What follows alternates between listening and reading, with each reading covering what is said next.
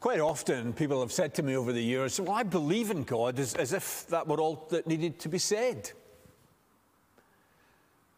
Well, very good, says Jesus' brother in the book of James that he wrote. Chapter 2, he says, you believe there is one God? Good. Even the demons believe that and shudder. Not just demons, but the people who crucified Jesus, they believed in God. That doesn't mean they were Christians. Those persecuting Jesus believers today in many parts of the world are people who also believe in God. There is more to Christian faith than simply being able to say, oh, I believe in God. A survey a number of years ago asked some 9-year-olds about God, the God they believed in, and amongst the replies were these: God is very kind and good and handsome too. God has given me and some people what we want. He is good. I think he has a white coat and black hair. Or again, God is the father of Jesus. I like God because he puts ideas into my head when I am in trouble with my sums. Jesus is kind because he helps people who are sick. Again, I think God is a very nice man and is very kind to everyone. Even when you or I do something wrong, God will forgive us. He punishes people when they do something very bad. He invented schools. Well, we might be amused by parts, impressed by other parts of the answers, but I wonder how well many folks today would be able to answer the question, okay, you say you believe in God, but who is he and what's he like? Rather than a faith that we make up, Christianity claims to be what God has shown us, what God has revealed. A foundational claim of the gospel is that God has made himself known, particularly through Jesus. And rather than people coming up with their own ideas, Christian faith is about God reaching out to us, reaching out for us. Suppose someone was stranded on a desert island for a couple of weeks. Suppose they were there, no phone, no means of communication, nothing. Such a person wouldn't know what's going on in the outside world. Are people looking for me, he might think? Have people assumed that I've died? Have they organized my funeral? Has the wife cashed in the insurance policy? What's happening in terrorism? What's happening with this or that? Did Partick Thistle win last weekend? Are there more riots, more countries in lockdown? You see, he's cut off from all of these things and more, and there's no way of finding out. And if he's ever to find out any of these things, it would only be when he gets rescued and people tell him. Similarly, we do not have any direct access to God. We do not have any direct access to what he's like unless he chooses to come to us, unless he chooses to reveal himself. And so humanity discovers God not by digging down deep into our souls or by deciding what would be a good idea or making up a set of rules that we like. Rather, it is the God who is there, the God who is beyond us, the God who is outside our wee desert island, who comes to us to let us know that he is there and to let us know who he is and what he's like. He reaches into our world. And he did that particularly and especially through Jesus. More than that, the gospel's claim is not just that God has passed on some information about what he's like so that we can believe in him, but he wants to know us, to be in a relationship with us. The gospel is not telling us some ideas about how to live. It is God coming to us to love us and for us to love him. It's about relationships, a living relationship between a living God and people living in this world. One of the lessons that we supposedly have learnt, and I very much hope we have learnt it during this pandemic, is about the importance of relationships, about how much we have missed not being able to see others in ways that we could before, about how invaluable relationships are. It's the way we are. It's the way we've been wired for love, for community, for relationship. And the reason that the gospel is good news is that God coming to us is coming to us to be in a loving relationship with us. That's part of Jesus' message. For example, in verse 18 of our reading, Jesus makes God known to us by being one with us while at the same time being one with God. But hey, that was 2,000 years ago, wasn't it? So how does that work in terms of having a relationship now? I mean, I can't just have a relationship with someone who lived a long time ago. I can find out things about Gandhi, about Elvis Presley, about Churchill, about Marilyn Monroe, and goodness knows how many other people, but that doesn't mean I have a relationship with any of them. I can't have a relationship with any of them. They're all dead. And the living relationships I have are with people who are involved with me in life, with whom there is some personal interaction, virtual or otherwise. So, given that Jesus was on this earth 2,000 years ago, how is it that I can not just know about him, but know him and through him know God?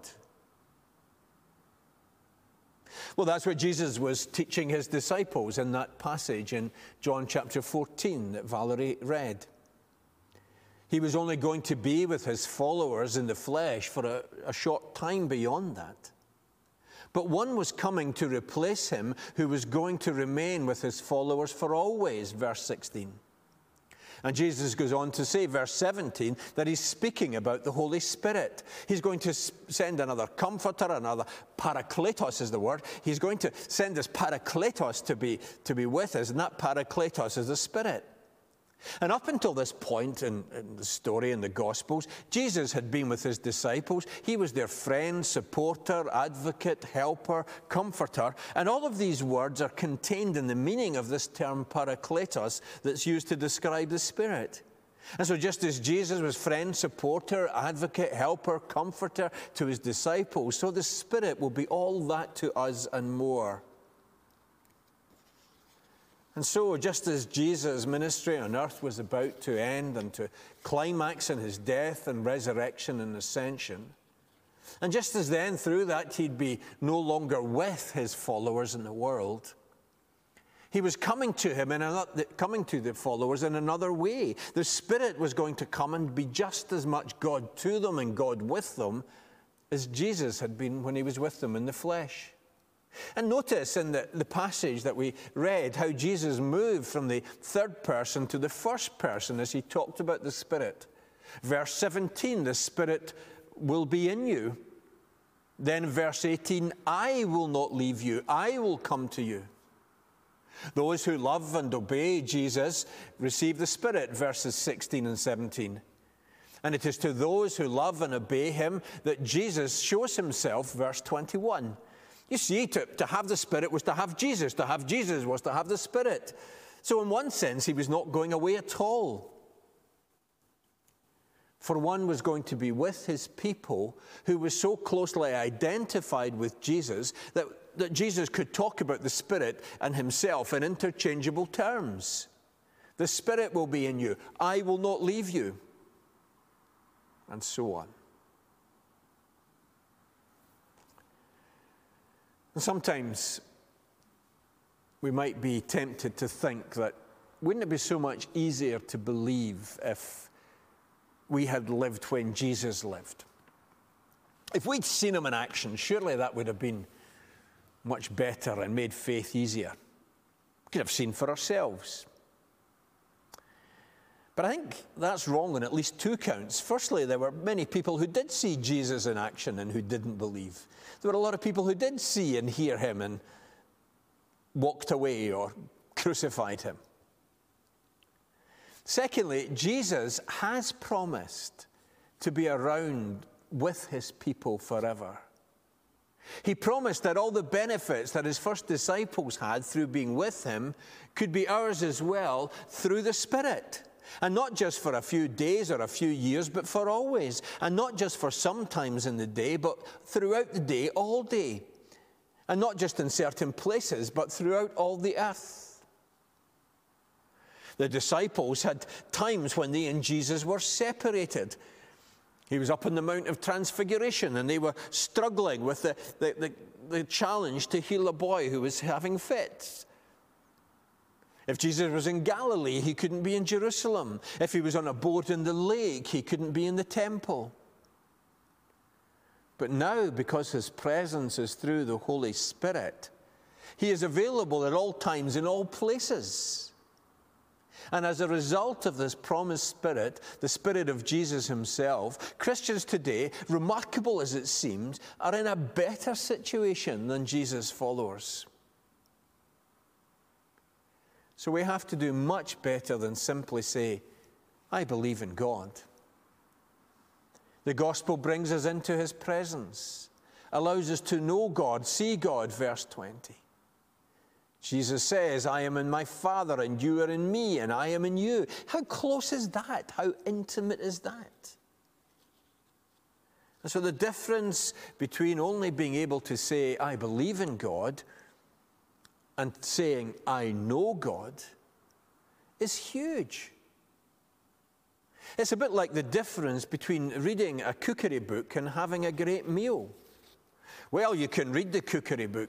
You can let the idea of food and of eating excite and inspire you. You could maybe look at some of the pictures of the finished products and think how wonderful that would be.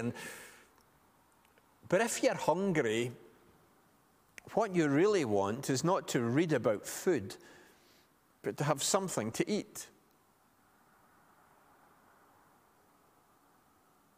I believe in God is a bit like, I've got this cookery book. I know God. I have received the Spirit is a bit more like eating, being fed, being nurtured.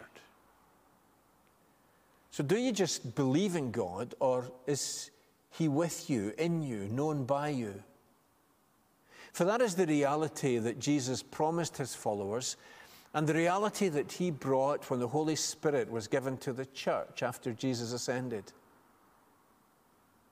As we were saying last week, the ascension makes clear that Jesus' mission was to be taken on and furthered by his followers.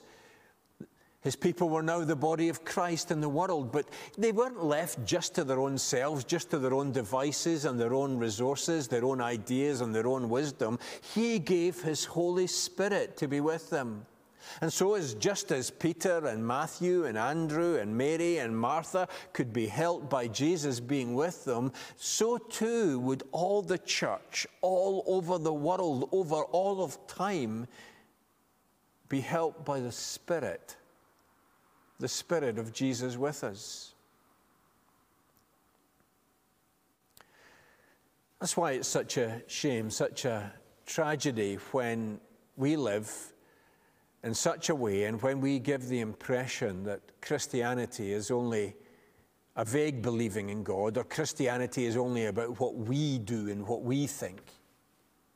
When we focus on rules, or the church as an organization or institution, when we are more concerned about our own programs and events and so on. Jesus didn't offer to provide us with any, or indeed all of that. He promised his Spirit. So what do you think Jesus reckoned that we most needed?